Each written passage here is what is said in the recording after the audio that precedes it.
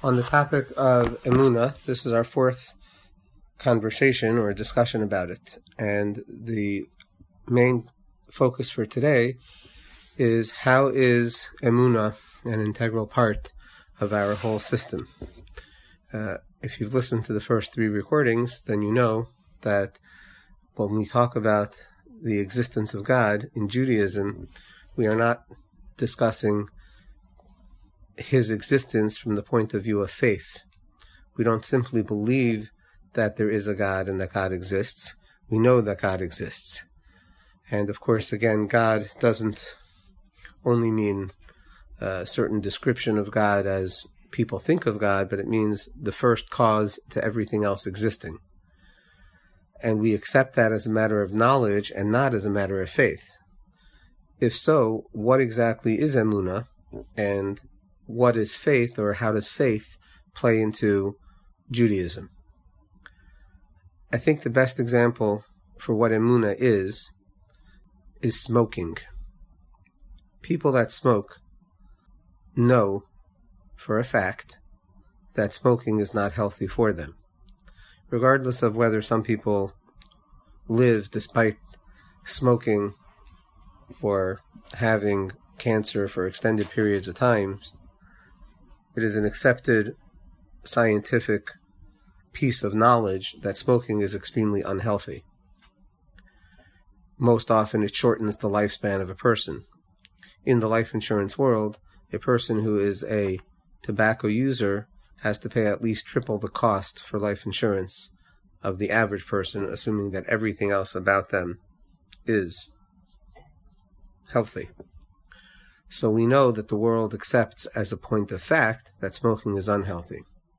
So the question is, if smoking is so unhealthy, why do so many people still continue to smoke? And of course you could extrapolate that question to many unhealthy behaviors that people do, despite the fact they know for a fact that these behaviors are unhealthy for them, whether it be emotionally, physically, spiritually, and mentally, and they don't stop. Why do we do things that we know are not good for ourselves? And even though there are many drivers to why we do unhealthy things, there's no question that a key ingredient of doing those unhealthy things is blocking out from our minds what we know to be true.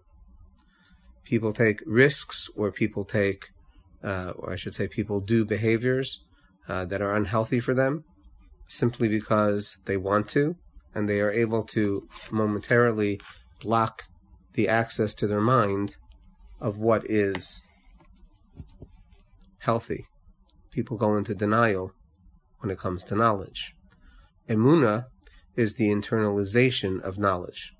So a more proper translation for Emunah is not faith, but affirmation or internalization. So when people internalize what they know to be true, that internalization causes their behavior to follow what they know. So even though people know many things, they block them out in order to do things that they want to do, even though it's against what is logical and sensible. That blocking out that a person does is very natural. That denial is very human. But what Judaism demands is that a person internalize what they know so that their actions follow what they know. The way that we can easily see that Emunah is affirmation or internalization is because the word to respond to a blessing is amen. Amen means to affirm. Amen doesn't mean I believe that the person made the blessing, or I believe what the person just said is true. Amen says I accept and I affirm that what the person just said is true, and I want to say that out loud to express my affirmation. The more that we affirm things verbally, the more we internalize them. And therefore, Emunah is to internalize by a process of affirmation. So whether that's what you tell yourself in your mind, or whether that's what you express verbally, that's what Emunah is coming to accomplish. The internalization of knowledge so that the behaviors will follow from that knowledge. So if we know God exists, that doesn't mean we won't block that out from our minds. But if we have Emunah that God exists, it means we do not block it out from our minds, and we behave according to that knowledge. This is, by the way, the reason that in many forms of coaching and therapies, a big part of that process is to verbally express what the person knows or what the person has come to accept.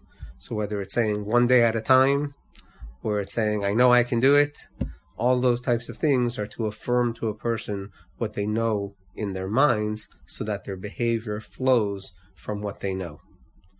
And therefore, we should not translate emunah as faith.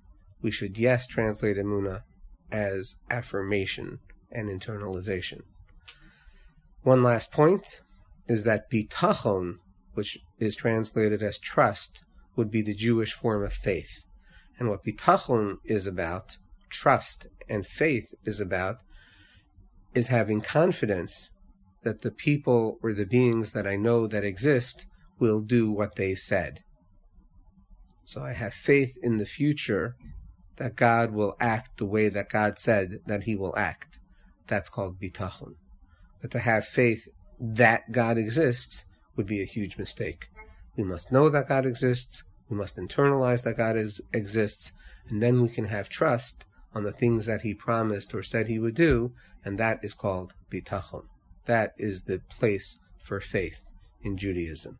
So hopefully when we really internalize with emunah what we are yodeah, what we know with our minds, we'll be able to truly live a proper Jewish life, absorb the Torah the way that we need, bring it into our life and practice it so that it makes us healthy and focused on good and fulfill our purpose that God has for us in this world.